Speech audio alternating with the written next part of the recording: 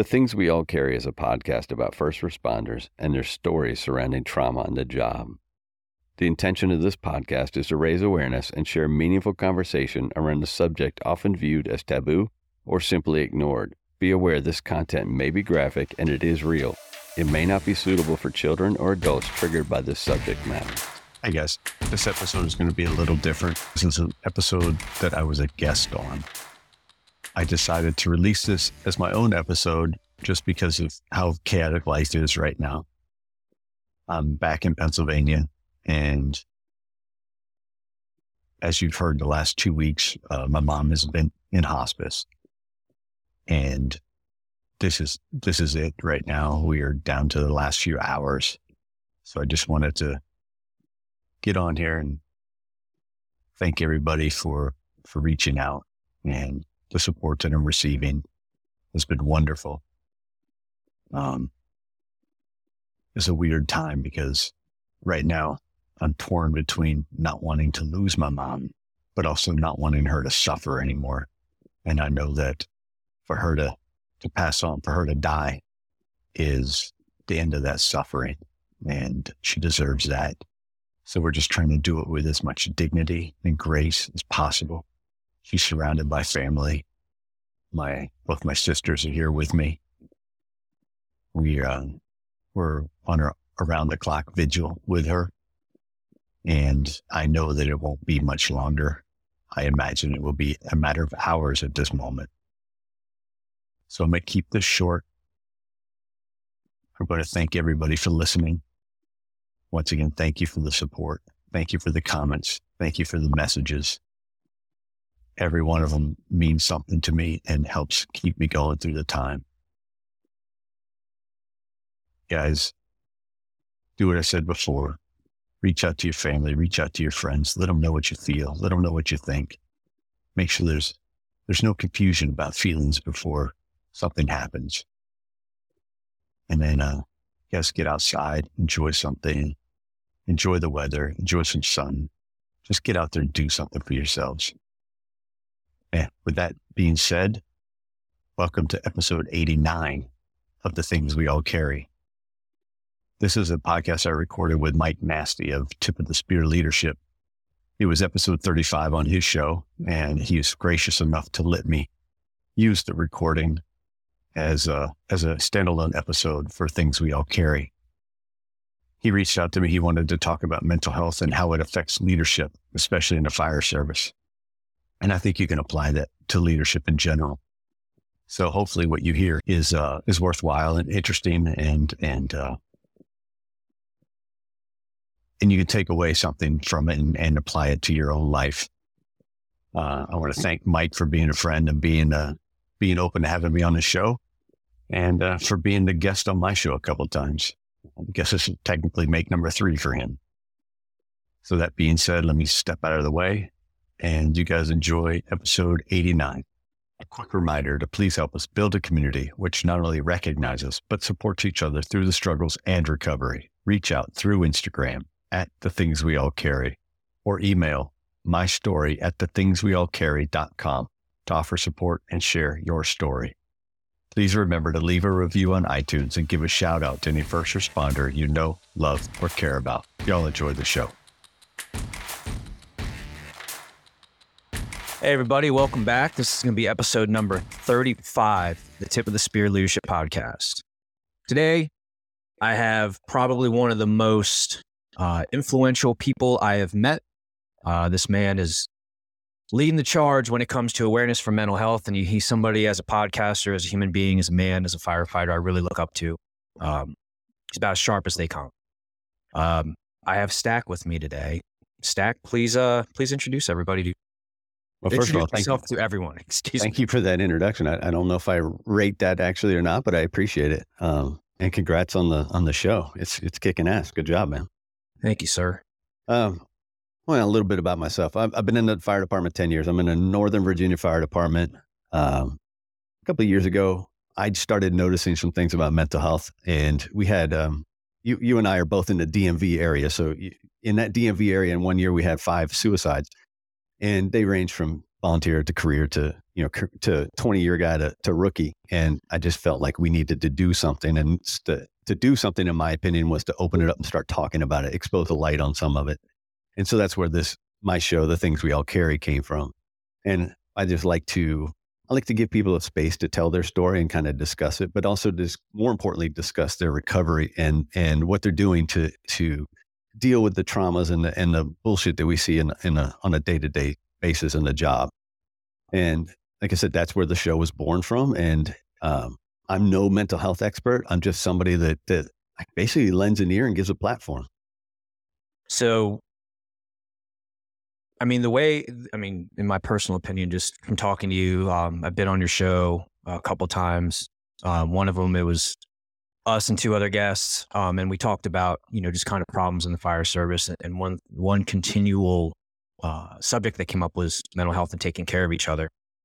And I think it was a very good discussion. And I think what you have going for you specifically with your show is relatability, is a connection, because you're one of the guys, right? You're, as you said, you're not a mental health expert, and that's okay. But how many mental health experts that are truly educated, experienced, and all that, 20, 30 years where they're the mental health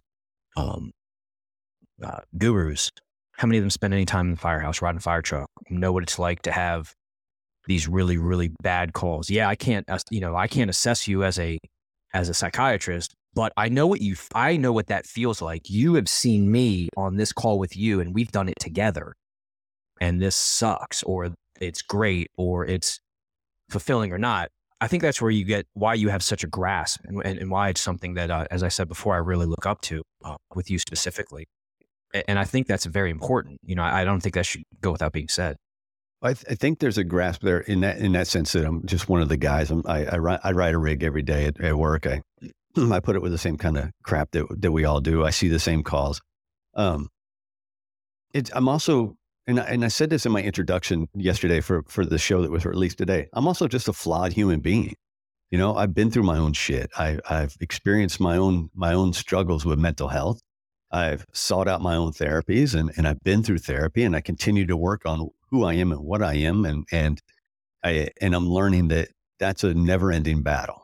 So I think that gives me, just being able to admit that and talk about it gives you a certain kind of, I don't want to say a right, but it gives you kind of an in, put it that way. Yeah. And I think that's what the relatability part is. You started a show and you're talking about these things. It's the things we all carry, and the objectionables. The objectionables is the original Instagram page that I started years ago, just to kind of to expose some of the crap and bullshit of leadership and boots on the ground. So I'm glad that we addressed that part, because I personally have my show geared around leadership. I know you know that, but I say that in jest. But so the whole point of the show, what I do with here is leadership, right? And Frank Viscuso in his book says, a leader of one can be a leader of many. If you can't lead one, you can't lead any. And what that quote means is you have to be able to lead yourself. It all starts with you. And I think that mental health starts with you as well. The individual firefighter, or whatever rank you are, we'll say for this show, just ease a conversation. If you're not in a good space as an employee, you can't be in a good space to be a functioning member of a team.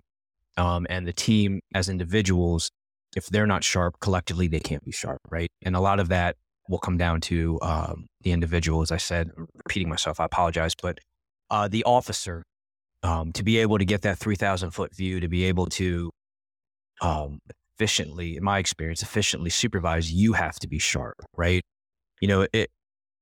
Taking care of yourself first and on the individual level doesn't make you selfish. In my opinion, if you're not coming to work sharp, ready to go, I think you're doing a disservice for those that you lead. Of course you are. Yeah, you definitely are doing a disservice. And my experience in the firehouse that I've learned is when I have a cloudy mind and my judgment starts to become shoddy and cloudy, people lose trust. And it's going to be going very, very fast. And it's going to be very, very difficult to get it back. And what I'm getting at is being present in the moment, having a clear mind comes from taking care of yourself outside of the firehouse, psychologically, emotionally, all those things. And I'm not a big mental health guy. It's not something I know a ton about. I call a friend. I refer to somebody that I respect, a colleague, when I feel like I have issues that are creeping up on me and I'm not sure how to handle them, or an employee that somebody that I work with I'm noticing things or something needs to be addressed. I phone a friend. So I do feel that this discussion finds its place into my podcast specifically because I know what it's like as an officer to struggle mentally. I know what it's like to have people that I work with struggle mentally. And the whole point of what I'm making is, you said you're a guy, you ride a rig every day. I'd feel more comfortable talking to you knowing you've been through some shit than I would somebody that has a degree that I don't know anything about. And I know most likely, and I could be wrong on that, but I know they don't know what I feel like, because these calls that like people, I don't want to say have issues with, but I think when PTSD starts creeping in, they have smells, they have sounds, they have tension, like palpable tension in the air. You can't mimic that. You can't explain that. But if you and I are there together, I know you know what that is. And does that make sense what I'm getting at? And I apologize for being long-winded, but I think that's that extra element. It makes sense. And it's rare to find a clinician who hasn't been in our seats or in our boots and can still get what we're talking about and understand and sit where we sat.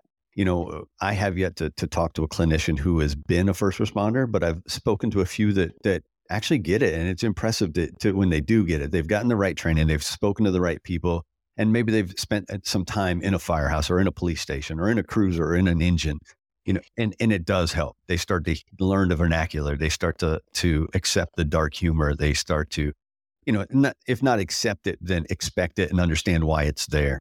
And that's a journey. Because when I first started my therapy journey, I tried to find a therapist, and that therapist, the first one I spoke to was just out there. First of all, it was on Zoom, and I hated Zoom at the time. And she had no relationship to first responder world, so she couldn't relate to that.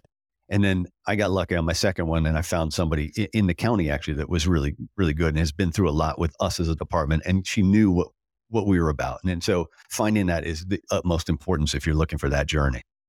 Sure. And and that relates back to you talking about leadership, because if you as a leader has never experienced that, or never taken care of your own mental health, or you've never been touched by it in some sense, it comes at you quick, and it comes at you in such a surprise that you might not understand how to treat somebody. Sure. And, I think it allows you to appreciate where they're coming from as well. And I think everybody kind of in time or over time, they get lost in kind of what they have going on or the direction of their department. And I mean, especially nowadays, anyone you talk to, they're like, oh, we're hitting staffing lows, and we're doing holdovers, and people are getting mandatoried back, and I'm not seeing my kids, and I'm by no means discrediting any of that, but I'm just saying, everyone's kind of going through the similar problems. And I think if you don't understand what it's like to be at their level from being a leader, we'll just say being an officer for right now. As an officer, if you don't understand where they're coming from, respect it, you're not going to be able to help them. And what the point that I'm making with that is, if you've never struggled with some type of mental health stuff, how do you truly appreciate, or how do you truly sympathize and empathize with a situation that somebody may be going through? Because it's like, oh, well, you're getting called back. Yeah, okay. Well, it's like the third one you've had in 2 months. What's the big deal with that? Well, it is a big deal if you have X, Y, and Z outside of work going on, and you're probably maintaining, but those things can be the straws that break the camel's back. And if you've ever been in the position where the camel's back was broken, okay, dude, you're going through all that. I know what that feels like. This is what I went through. This is how I felt. This may not work for you. This is how the department handles these situations. This is how I did it as well. And you add that relatability almost, and you add I don't want to say I'm walking a mile in your shoes, but I feel like, when you're able to say those things to somebody that you lead and somebody, that's in your under your area of command, if if the boss can say, hey man, I've been in your shoes. This isn't going to be fun. It sucks. This is what worked for me. And they can give you the long-term, how it worked out long-term as well. So they can almost see into the future of, oh, he's been in my shoes. He did X, Y, and Z. Over time, this happened. All right, well, maybe that'll make me feel better. Or if, and the flip side of that is they can tell the sincerity in your voice if you truly care. And I feel like when you sympathize with someone, or you tell them you've been in their shoes kind of before, you can't fake that, right? They can tell body language, tone of voice, all that, you've been there. And I mean, I know I've been through it before where people have helped me out with some stuff, and I could tell the difference between the ones that were helping me like as they're supposed to, and the ones that are like, shit, dude, I've been in your shoes. Here it is. Yeah. There were a couple of points there, and I go back to, know your people. And that is it's a proactive thing. And if you're trying to get to know your people reactively, you're already behind the eight ball and you've already lost your people. So you need to know your people before this happens. And that's developing relationships. And that's where all this starts is developing that relationship, knowing your people, knowing their lives, knowing what their situation is outside of the firehouse, and knowing when something is off, and knowing when it's small, because then when you can talk about the small stuff, then when the big stuff happens, it's not nearly as big. Yeah. And you can also add that relatability, or not the relatability, the a mutual respect back into it as well. I think, you can't predict everything, but if you work with someone for 6 months, could they have a career call or a life event? Yeah, sure. But if you will work with someone over a period of 5 years, those situations are much, much more. And then over time, as you said, knowing your people, you're going to know them much, much better as time goes on. And the way situations are handled, or situations that are brought to your attention at all, between 6 months and then that 5-year mark.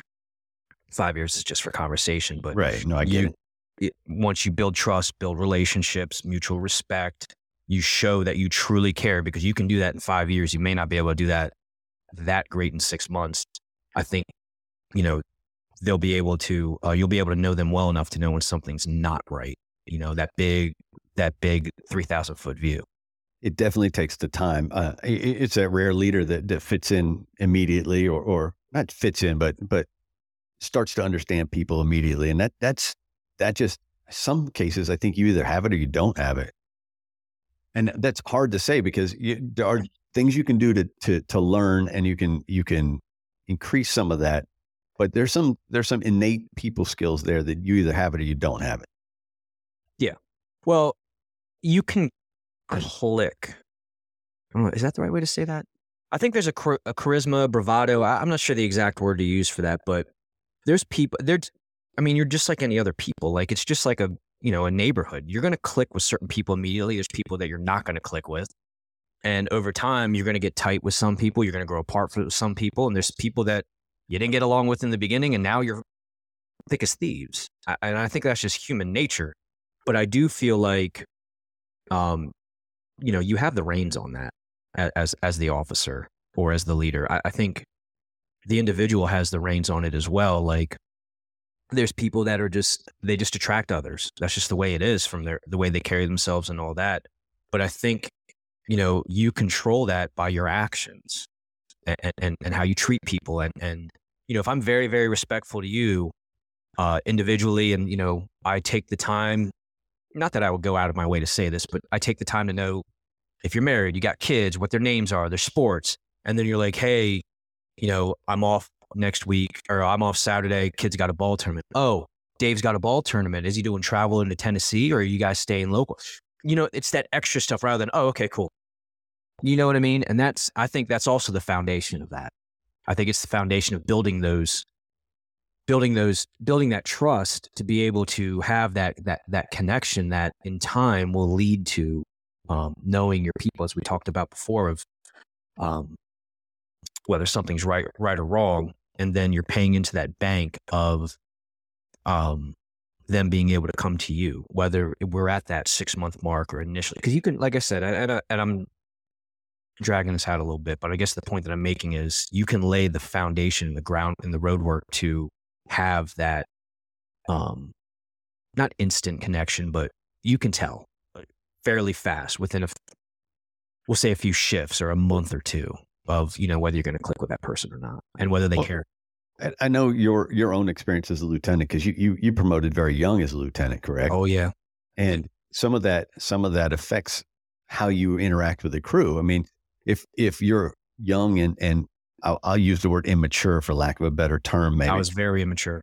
Then it's definitely going to affect the relationship. And when you're immature at any point in your career, it's more difficult to connect with other people. It's a very surface related relationship, and that's not going to lead well or lend well to actually helping with any kind of mental health. Yeah, and the other thing too, and you brought that up, and it kind of something popped in my head was, you have to bridge the gap. You're never as an officer, as a supervisor, you're always going to be the boss, right? That may not be the right way to say that, but we'll throw out the boss versus leader, manager versus leader, throw all that away. At the end of the day, you will always be quote unquote the boss, right? So you have to be able to bridge that gap with your people, because yeah, they're going to be cool with you, and yeah, you guys can be tight and friends, but you're still the boss at some point, right? And you need, in my opinion, my experience, you need to create that separation when it comes to the workplace and calls and all that, because you have to be able to drop that hammer or put your foot down, and they respect you and they understand that. But when it comes to, I think, things with mental health or whatever your situation is, you need to be able to bridge that gap to where, yeah, they know you are the boss, or they know there's stuff they just don't tell you, not out of disrespect, but there's stuff you just don't tell the boss. You have to be able to bridge that gap when it comes to something that you really need help with, or you need to talk about, or you need advice on, or whatever it is. You know what I'm saying? That if there's a gap there, it can be hard to bridge for a boss, quote unquote. And I think that's where, on a crew, and we all know who a senior man is or a senior person is in the firehouse. And that's probably more a position, yes, it's formal, informal, whatever you want to call it. But that person is so in tune with everything that's going on. That's kind of that bridge of that gap in a way. Sure. Exactly. And you want to foster that environment, because, you may not be comfortable coming to me telling me you have a problem with drinking, or, I don't know, whatever your problem is. You may not feel comfortable talking to your officer, and that's okay too. But I do feel like, the more mature you get, the more life experience you have, they will not only look to you as a quote unquote boss, but they can look up to you as, somebody that has life experience. They're mature, that you can handle what they're going to come talk to you about. Because when I got promoted when I was 29, 28, late 20s. Do you really think somebody that has 3 kids, a wife, has been married for 20 years, and they're struggling with whatever it is, they can come talk to a 20-year-old kid about anything? It's tough. They're not. But I know that when I was in my 30s and had some stuff that I needed to work through, I called a guy that was into his late 40s, mid 40s, had a kid, had a wife, and I felt like maybe he's been in my shoes with struggling before, or maybe he's been in my shoes with having some issues and needs some help, or maybe in his time of being married and having a kid, he's got some life experience where I felt that, I don't want to say father figure, but that person you could look up to, just, on a life level, outside of the firehouse, a life level. Maybe I'll go talk to that guy. Because if I had a 20-something-year-old captain and I'm a lieutenant, I go talk to them. What do they know? Is that a bad way to look at it? Probably not, or probably not a great way to look at it. Excuse me, but I mean, people with life experience and time. I mean, I'm more likely to go to them than I am somebody that I don't think has it, and that's the point. It's that life experience is very important. I kind of wanted to speak about talking in general, though, because when you're going through something and it's yours, it's your very personal journey, it's your very personal experience, and you're in turmoil of some sort, even if you know what the right things are to do, they're tough to do. And that's a generality in society, especially, especially with men. I don't want, like we talked about, we don't want to go down that route too much, but especially with men, there is still a stigma put upon people or men about, well, you kind of take care of it for yourself. You're the man. You do this, you do that, and I think that's at some point there, a lot of us still apply that to our own lives. And so whether you're the best leader of your crew that you could ever be, sometimes it's just a point where that person's just not ready to share it yet. And there's not much you can do to defeat that except for make yourself available when they are ready. And that speak from my own experience. You and I went over what I'm going through right now in my life, and Sure. I should probably be talking to more people, but it's not easy because, first of all, it's an awkward, death is an awkward situation. Sure. That's a huge topic to broach with somebody. And there is that stigma. It's like, and this is going to sound really ridiculous because of the show that I do, but there's that stigma of like, well, just take care of it. You'll be okay. Just motor on through. And it almost feels to me, it smacks of, when I do it, it smacks of I don't know, hypocrisy, I suppose. That I have this reluctance to talk, but we all have that reluctance to talk, and it's trying to convince people to get over that reluctance and to remove that stigma from your own head, because really, to be honest, that's where that fucking stigma is. It's in your own head. People will listen to what you have to say. Why do you think people are reluctant when it comes to that? In general, just to talk? Yeah. Because it makes you look weak. Where if you've ever been to therapy, you know that you're not weak to talk. You're probably even stronger to talk, because it's a fucking 12 round, championship fight to get into, to really do your work. It's a fight. Just making that decision to actually talk to somebody is huge. Actually, then sitting down, talking through it, and then continuing on week after week. It's a drag, and it's a fight, and it's work. I've talked to people about when I leave a therapy session, you just leave it and you feel exhausted. You're tired. You're physically tired. Oh yeah. Yeah. But you know what though? I'm trying to think how to say this. How many times have you heard somebody say, well, that dude had the balls to say that? Like that's what, remove the fire service just in general. Here's a great example. Bryce Harper and the Atlanta Braves. That whole thing. I'm sure you caught up on that, where the guy from Atlanta's like, hey, attaboy, Bryce. But then he went back to saying, oh, well, I thought the clubhouse was sacred. And Bryce Harper had this situation. He hit some bombs, and as he rounded second base, he just stared at him. And he didn't have to do that. He could have just trotted along like nothing happened and didn't say a word. And they're all wearing attaboy Bryce t-shirts.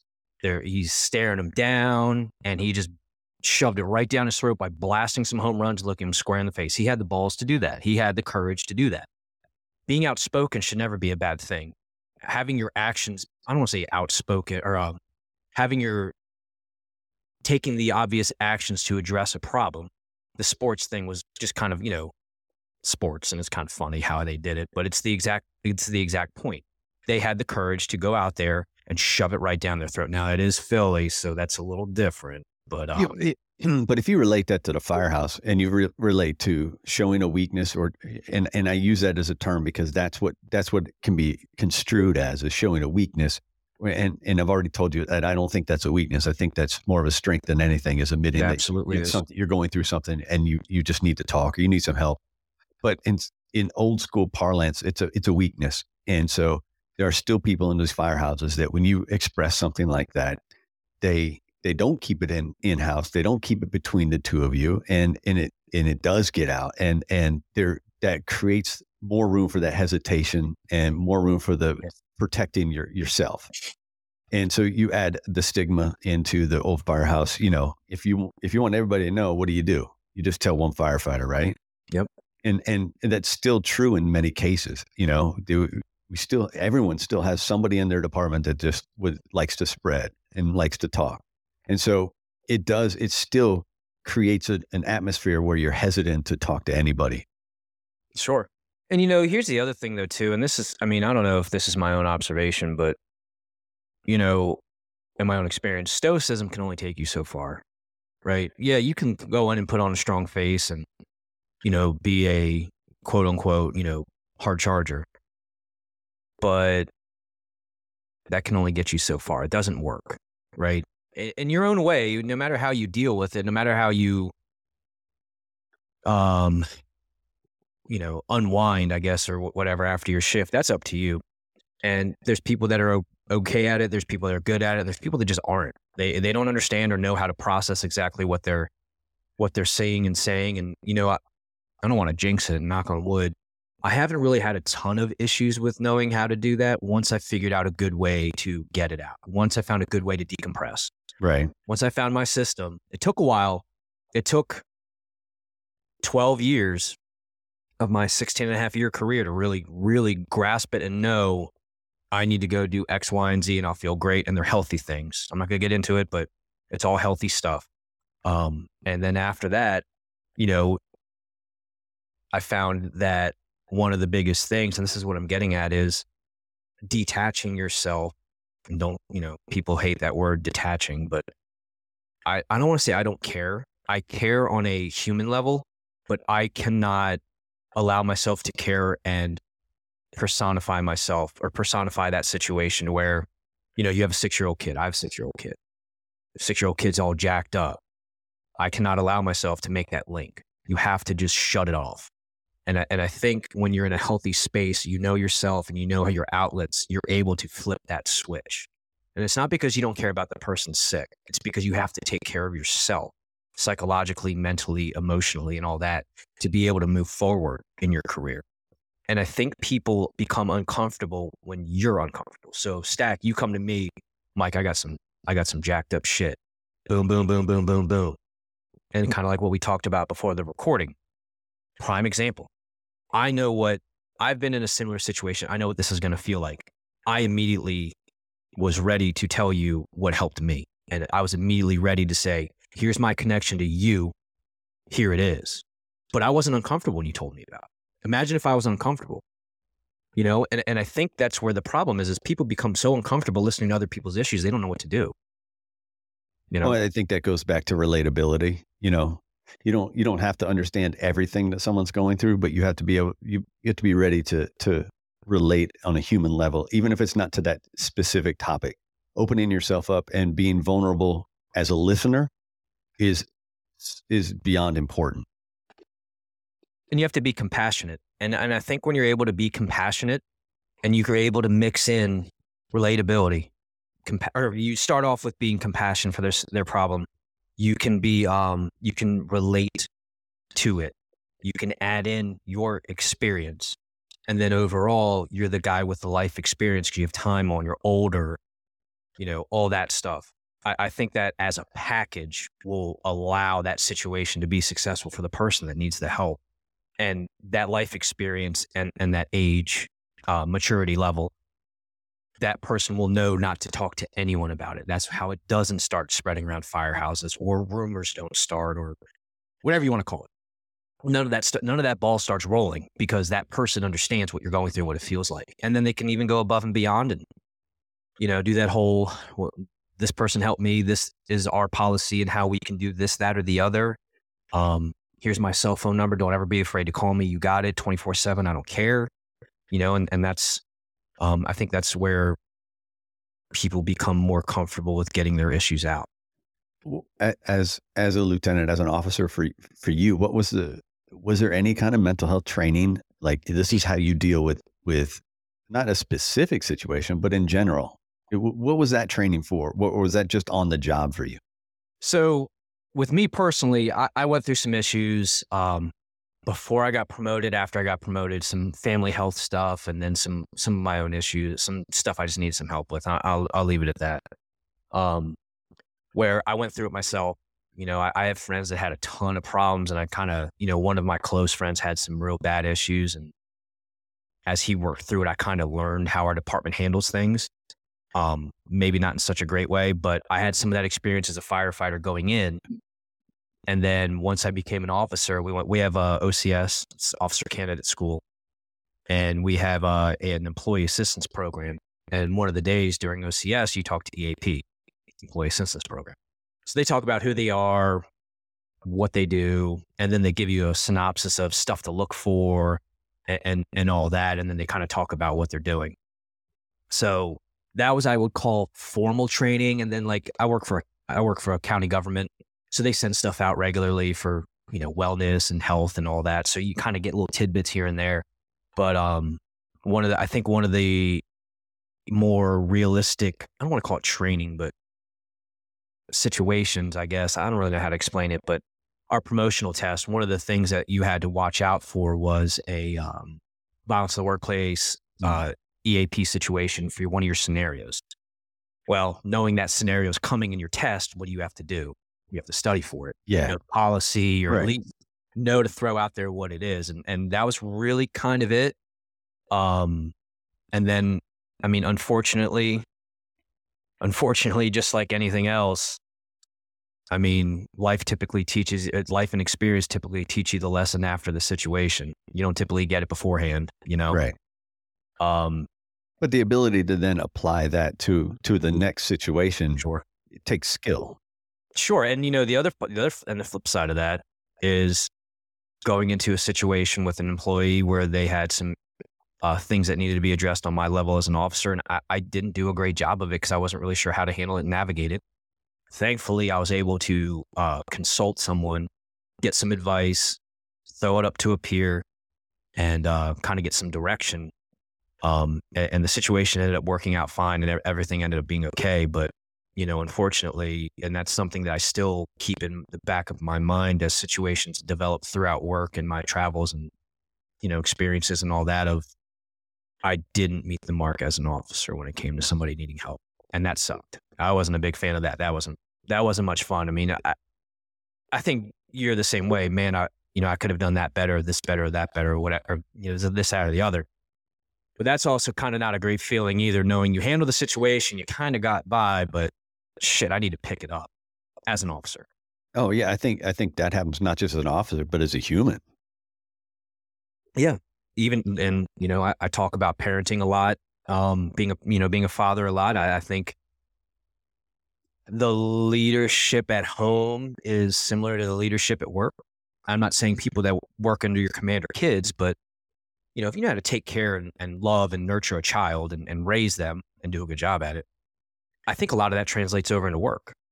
Like I know my kid, I can tell when he is hungry, why he's acting that way. If he's mad, if he's upset about something, like, because as they get older, if he comes home from school not very happy about something, I can immediately tell from his body language. When I'm at work, if I've worked with somebody for a long time, I know them on a very personal level. The second I see them, I know something's wrong. To me, they're parallel and they're beneficial on both sides, from work to home, home to work. As far as, since you asked about training as an officer. Right. No. And that's why I was curious, because I know a lot of departments don't have any formal training on mental health. I mean, it hasn't been the in subject that long. No, it hasn't. And it affects everyone a lot. And I was never in the military, but I feel like the military missed the mark on what PTSD was for a very, very long time, especially from back, obviously we know what it is now, but I feel like I remember seeing a lot of it went undiagnosed or diagnosed incorrectly as I think a traumatic brain injury or something. I can't remember what it was, but they're misdiagnosing all these issues where it's literally PTSD and there's a way to help people and fix it. I think there's an education piece to that too, because some people go around that term gets thrown around quite a bit. PTSD. That call gave me PTSD, but there's very, very strict criteria for what qualifies as PTSD.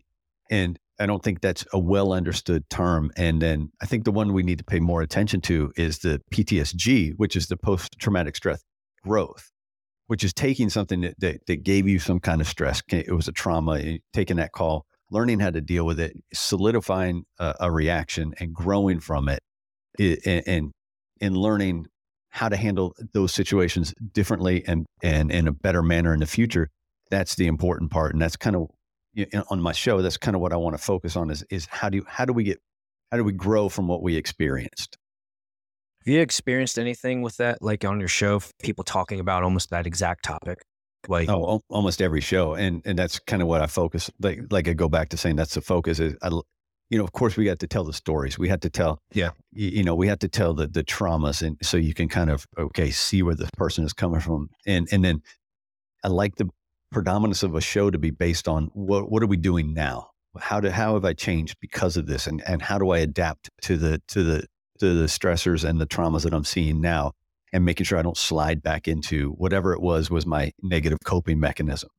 The interesting thing about the show is today I released number 87. They're not all with individuals. They're all with individuals, but they're not all about traumas and growth. Some of them are with specialists, with therapists, or sleep experts or whatever. So there's a few in there that are in there that aren't just first responders and talking about their traumas, but the ones that are, every show that I listen to and I edit and I release, I see a piece of myself in them. And that's the surprising part, is how much we all relate and how much your story is my story is someone else's story.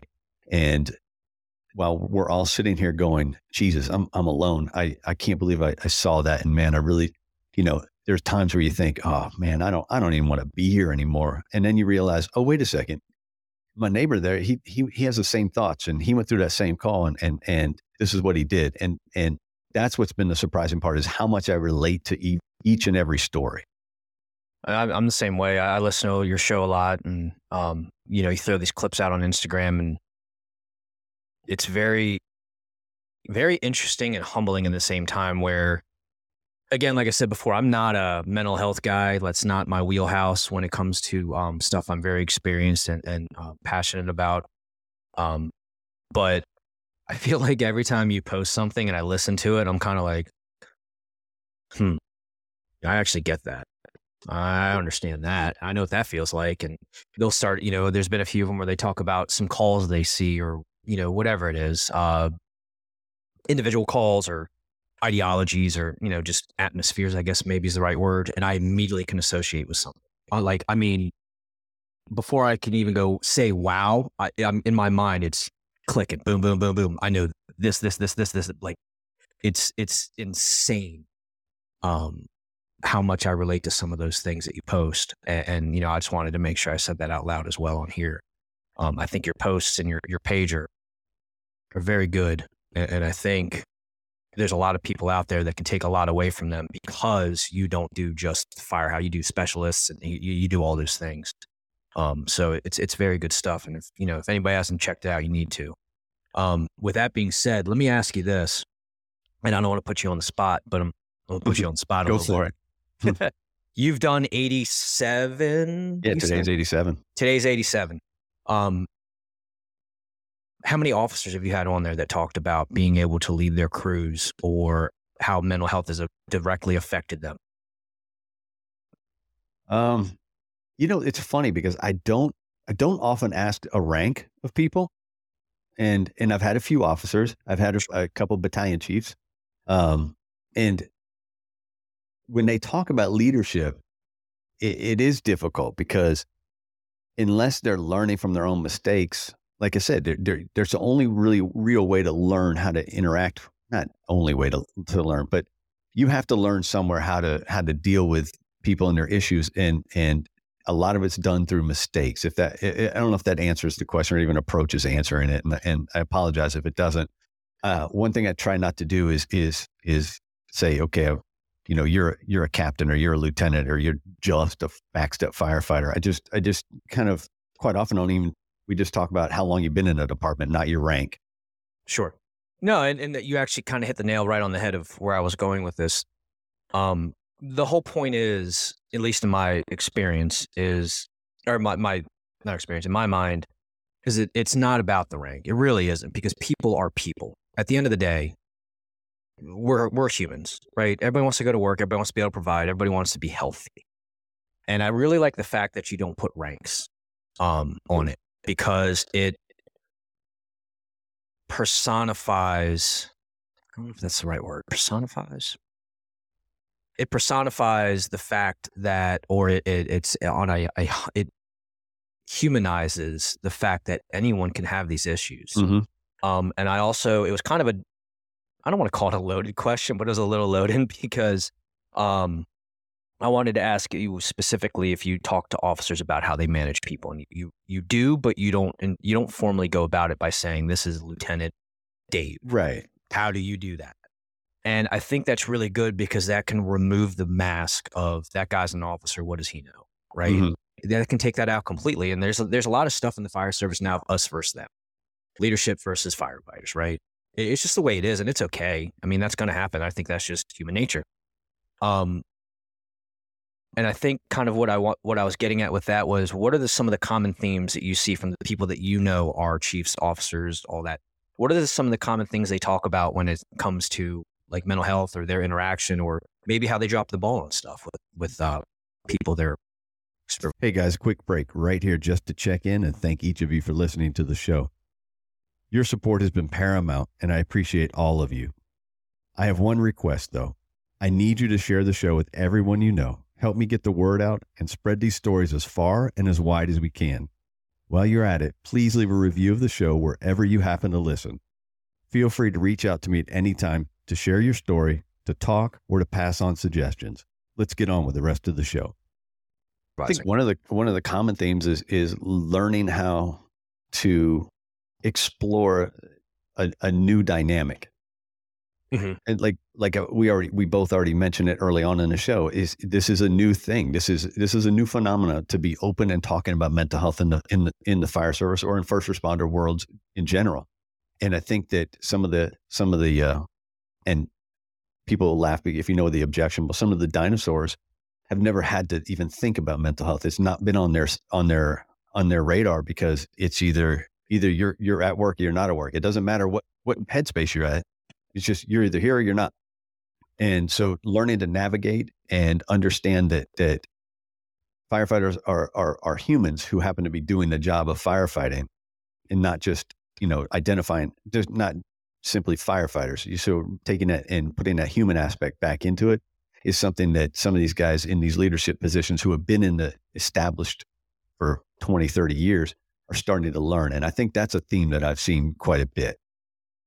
No, I totally understand that. And, I think I also asked that as well because, I had a call that really stuck with me that happened, 7 years ago, where it wasn't even anything like traumatic per se, but it was a fire that we went on. Everything that could go wrong on that call went wrong. I've never in my career been so embarrassed. I've never been where everything just sucked. Nothing went right. Everyone tried, but it didn't work. I flat out failed as a firefighting officer in the front seat of a fire truck on a fire. And that's something that is very difficult to even remotely say out loud. And I was able to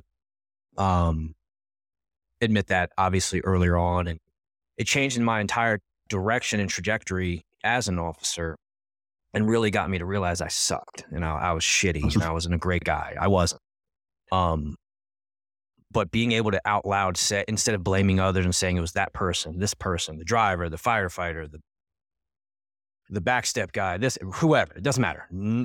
No, it's not their fault. It was me.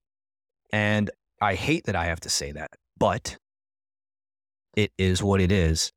And, once I don't want to call it rock bottom, but once you are able to actually admit that and move forward, it takes a weight off your chest. And then moving forward, I wish I could get that fire back, and it follows me around still to this day. And people, I think, mention it jokingly, but it comes up very regularly. And then as I worked through that, like if an address on that street came out or that street comes out at all over the radio, I feel it. Yeah. I had severe anxiety for the longest time of any time we got put on a box. I'm like, I mean, on the outside, I didn't portray that. I didn't allow that to come out. But in my mind, I'm going 1,000 miles an hour because my ego got crushed. My confidence was absolutely trashed. And it took a couple fires, one of them on the same street, that went very, very well for me to bring it back up. But still to this day, I have to work on taking a breath. I know my job. My guys are sharp as razors. But I mean, this is 7 years ago, and I'm still dealing with this on the regular at work. It pops in my mind once or twice a shift. And it's not fun. It's not the end of the world. Right. But, I know I've been through that. And the call really wasn't that bad. A couple people got hurt, nothing too serious.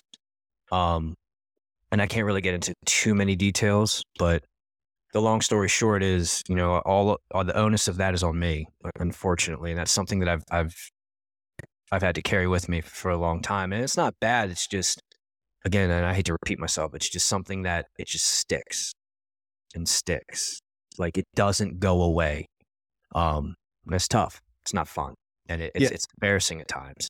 I think that we all have those calls, and of course that's the premise of the whole show. The things that we all carry, we all have those calls that stick with us, and it's how you process through those calls and grow as a firefighter, as a leader, as an individual, as a dad, or whatever it is. It's all about how you grow from that experience, and then being able to pass that along. Yeah, and I feel like I've grown. I feel like I've moved in the right direction, and I feel like it made me realize that, yeah, you recovered from it, but you ain't done yet. You still got work to do, and you need to be humble because, yeah, you did great on this fire, but remember that one time you did really, really shitty? Yeah, this feels cool. This looks great. You guys knocked it out of the park. You should feel good as an officer. But in my mind, in the back of my head, always looms of, well, there was that one call, and I'm not negative about it. I'm not like dwelling on it like woe is me, but I think there's a lot of people out there and a lot of people listening where I feel like they may have been in my shoes. Someone out there has to have been in my shoes, and I feel like being able to admit that and say it, maybe somebody else can understand that. It sucks. And it's funny that you say, I feel like there's someone else that's been in my shoes. And that's a theme that runs through my guest right there is I get people that reach out to me and they send me Instagram messages or emails or whatever. And one of the first lines in those messages goes along the lines of, if there's one person I can help. And I hear that quite a bit. They don't think the masses will relate to their story, but if there's one person I can help, the fact of the matter is these stories help everybody if you really listen to them and take away what you should take away from them. And these stories will help everybody because we've all been in similar situations or identical situations, and we all react differently and we all take something away from it differently. And so that's the theme I hear is if one person can learn something or be affected by it, I'll tell my story. Sure. And, I think that's again, that humanizing factor. And it's very interesting the way you said that because, I listen to podcasts and all this other stuff, and there's so many times where I'm like, damn, I know that, I relate to so much stuff, but I never tell them. I don't reach out to a podcast that I listen to and say, hey, this, that's me. I just didn't really do that. So that makes me kind of think, there's probably a lot of people out there that'll hear stuff that they may not give you the feedback, but that doesn't mean you didn't make an impact. That doesn't mean that you didn't, they didn't relate to it in some way. I find I get feedback at weird times, and this little bit of a tangent. I've been doing this show for, like I said, 87 episodes, and it's roughly a year and a half now. And I started on the fly and I learned on the fly, and this has been a strange journey trying to learn how to do this. And I'm not the type of person that markets myself well, as you know, and TJ yells at both of us about. Shout out to TJ. I hate to boost his ego even more. It's a good ego. I think he's a humble guy, but I'm not. It's something I've learned on the fly, and now I've lost my train of thought here. Sorry. Dang it. Yeah, I lost my train of thought. Tangent for people not being that great of marketing yourself. Yeah, no, it's not coming, but you're going to have to edit this shit out now, man. No, it's staying. I think where you're going was, and maybe this will jar it a little bit, and I apologize for breaking your train of thought, but not marketing yourself and getting weird feedback at different times. Yep. No, you got me. Perfect. So what I was going to say is there are times where I think to myself, man, there's a lot going into the show, and you know the feeling. Mm-hmm. There's a lot that goes into recording, editing, producing, for lack of a better word, and then releasing the show. And to do it on a week-to-week basis starts to get tiring. And there are times where I think, man, I can't do it anymore. I'm done with it. I think this is the time for me to say adios and step away and do something different. And then I get a message. It's like, man, that show, what you just did for me there. And it just, it blows me away that people still they find these times where they reach out and they say thank you, and it's just enough to go, okay, let's do it. Let's do some more shows, and it just keeps going. And so when I hear that, it makes it all worth it. And so it's weird that timing. There's a weird timing that people have, and I don't understand where it comes from. I don't believe in higher powers, so I had to figure out how it's happening, but it does happen, and it's crazy how it happens. Yeah, the metaverse. Yeah. The metaverse has a way. Yeah, no, I totally understand that. I mean, and you know, kind of my story and my genesis of where this came from. To me, it can be therapeutic. I think taking a brain dump from my mind into this and getting stuff out of my mind, off my chest, onto Instagram and posts and all this stuff. A lot of it is very, very difficult lessons and embarrassing days and frustrating shifts and 24 hours that feels like it's 48 hours. We've all been there. Been there, but and I say this a lot, and this is something else that I need to make sure I say and get it out there clearly, is leadership specifically. And I think this whole podcasting thing, since we're on the topic, I have never in my life, my professional life, felt so rewarded and felt like I actually make a difference for someone as I do at work as a officer and as a leader. And, as a firefighter, you can be there, you can kind of do this different stuff for your guys. But I feel like, having a situation drop in your lap and saying, I'm going to fix it. I know I can fix this right now. This is in my wheelhouse to handle. And then bam, you drop a hammer to handle that. That's a very rewarding feeling. And podcasting, there's a lot of time. I mean, I don't want to say I get a lot of criticism, but I think criticism comes anytime you put yourself out there, especially on the internet and writing, because as well as I do, just like this podcast, it's all ink. It's all out there forever. Mm-hmm. It's not fun when people come back and they're like, well, why are you saying all those things? Or, when you put yourself out there, you're opening yourself up for critique and people's personal opinions. Oh yeah. And it sucks. And I gotta tell you, I've had, people intentionally, go out of their way to say, hey, this made a difference for me. Hey, I'm promoting next month. I've been listening to your show all year. Thank God I found your show, and I'm not trying to do that to, fluff my ego or anything like that, but I didn't expect that. And I was at a lull in this whole thing because I felt like I was getting a bunch of grief for stuff that kind of was messed up, in my opinion, kind of getting a bunch of shit. I don't want to say online from haters, but from people that I think don't really particularly like my show. Yeah. They're out there in a very weird form. And, I've had some very interesting messages, to say the least. All, of course, are from, anonymous pages or pages that have no substance or value to it. So clearly they're fake and they're intentionally going out of their way to hide who they are, which, right. Immediately, I don't give a shit what you have to say, but not you, but someone like that. No, I get it.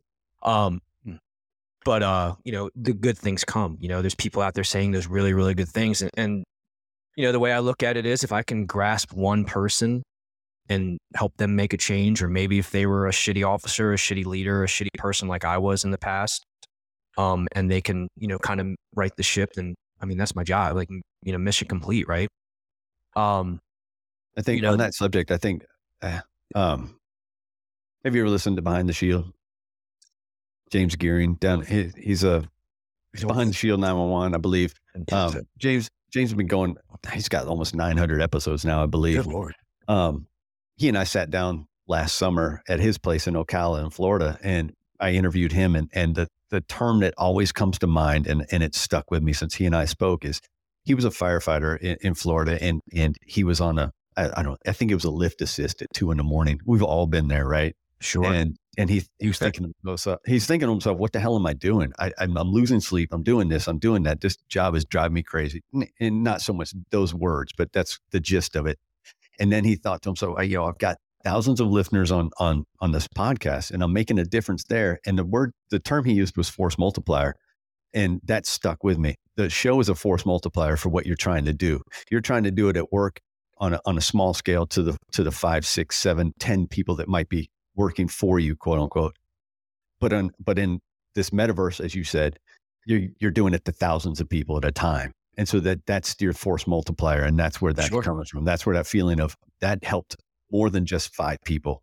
That force multiplier is so important. It will keep you going through the down times. Yeah. It makes the downtimes a little bit better too. So I don't directly correlate posts to situations, but if I go through something, I'll wait a little bit. I'll digest it. I'll go write some notes about it. And then eventually at some point it could become a post. And I think that's my way of therapy, maybe not my therapeutic way of handling the downtimes or the lulls, the valleys instead of the peaks, right? It sucks to have things happen that you make mistakes on or whatever it is. And then, for me to be able to go, you know what? I just screwed this up. This was a problem for me. Let me write this down. I'm going to throw it out on the internet. And there's been a lot of times where I get messages about posts that I make. They're like, hey man, I've been in that. Thank God you made this post, or thank you for making this post. Actually, thank you for making this post on this date. And I'm not going to say the date because I'm just going to kind of let it be there. This is something that I recently dealt with. And to be honest with you, it's not much fun. However, knowing that I'm not the only one that has screwed this up, it makes me feel better. Thank you for making this post. It really hit me in a time that I needed it. Yeah. And that's a random dude that I don't know who he is. I messaged him back and said, hey, thanks, man. Yeah. Hey, him and I jived a little bit about what the thing was. I threw some advice to him, and, maybe he'll message me back. I mean, and that's so valuable. It's what keeps you going in what you're doing. Sure. And there's also been times where, again, if I have some mental health stuff or stuff like that, I come to you, I'm like, hey man, what do you think about this? Or, the group text that we have, hey, what do you guys think about this? Not because I can't make a decision, or I don't know what I'm doing. It's because I have a network. If you want to go fast, you go alone. If you want to go far, you go with others. Mm-hmm. And I think that network is incredibly important. And, I like to build a network, and that's why I make posts on my personal experience. And quite frankly, it gets everything out from being bottled up inside where I feel like I can't, where it all becomes too much. It's like, you're venting really is I don't want to say what it is, but you're venting, and it keeps the BS from building up to where you have a boil over. Well, it goes right back to what we discussed before you hit record, and the fact that, we're lucky we've created platforms for ourselves, whether how large or small the platform is, we have created a platform for ourselves, and we can choose what we say and what we put out and what we present to people. And, I haven't sat down in front of a microphone and shared a ton of my personal story. And it kind of is like, the old Jiffy Pop, right? Where the popcorn is in the tin and it just pop and it starts to pop. It's kind of what I've done throughout this 87 episodes or 80 whatever episodes. And I've given nuggets here and there.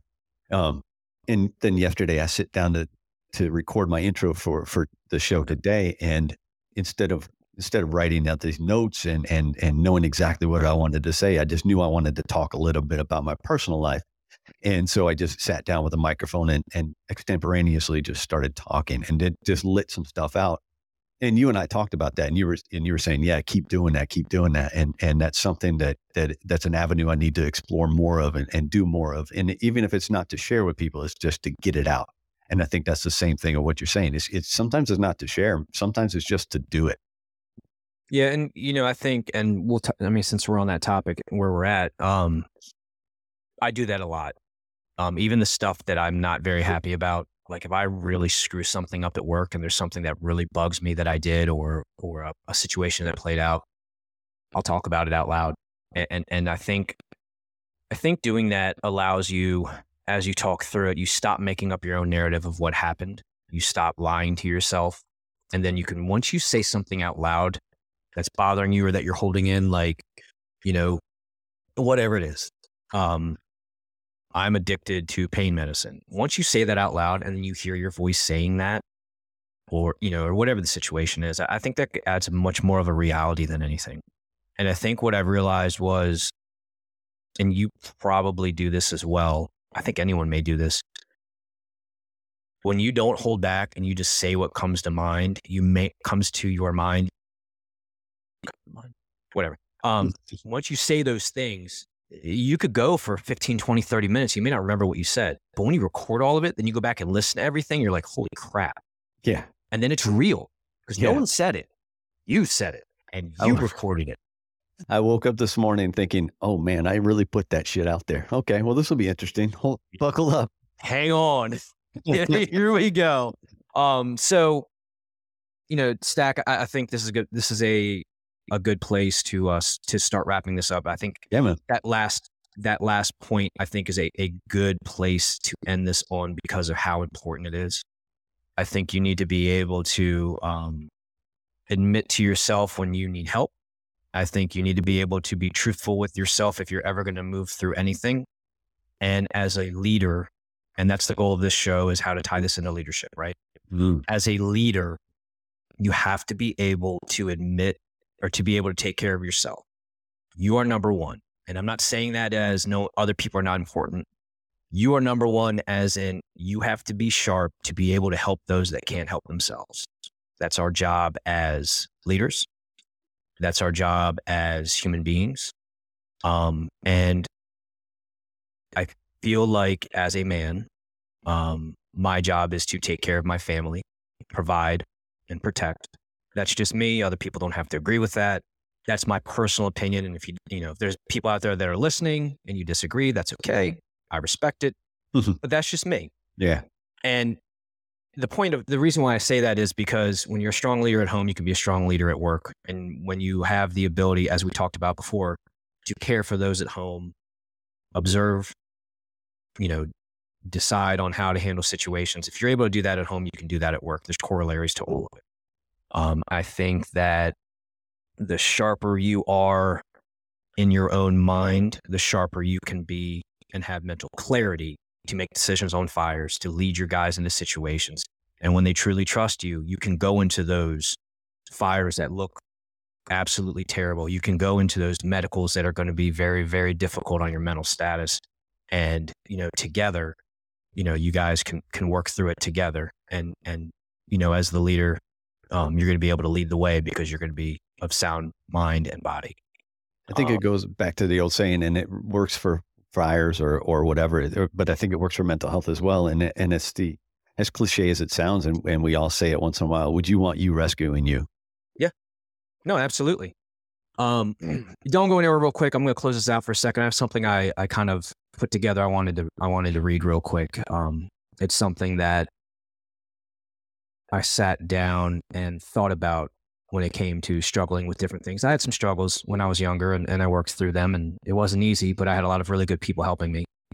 And specifically, a lot of it was one particular person that is an officer. And that person made a huge difference in my life. And I feel like if I could push this message off to others, maybe they can help someone that needs help in their lives.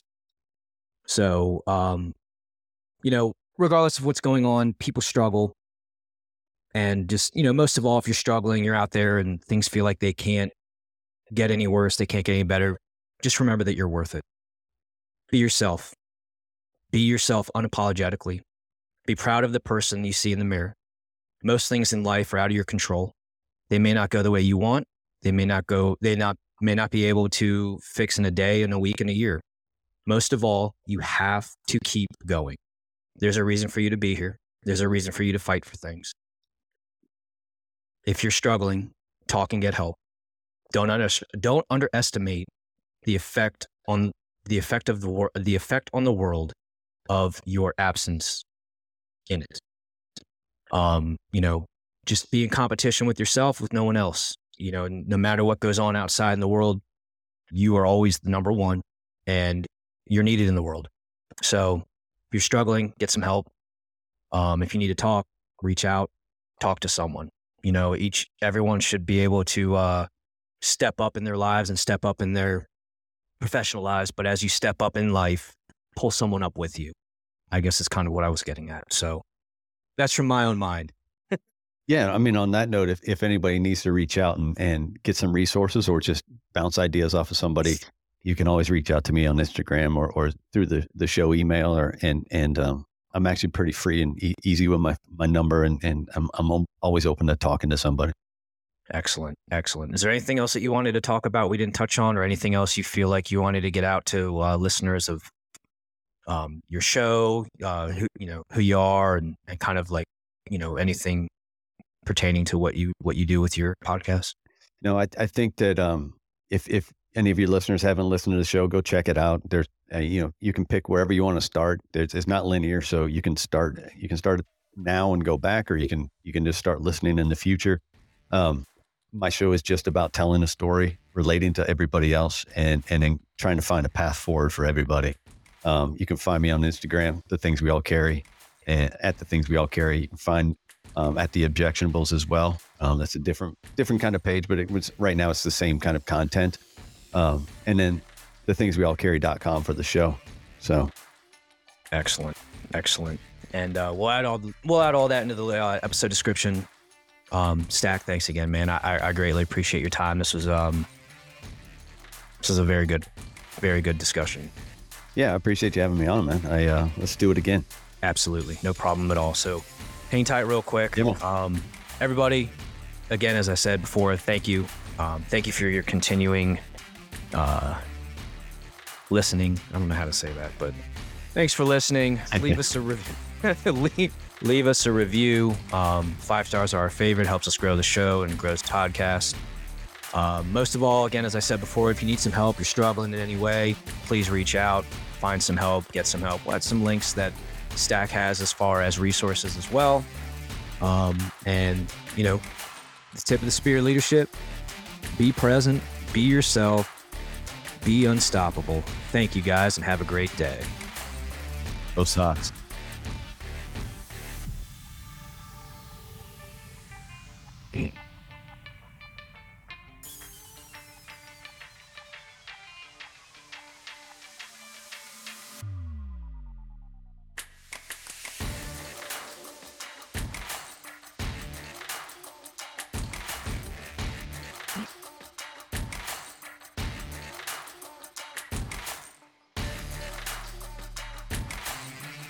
Thanks for listening to another episode of The Things We All Carry. Head over to the website, thethingsweallcarry.com, for show notes, resources, and to sign up for the newsletter. Until next week, take care of yourselves and remember to check in on each other.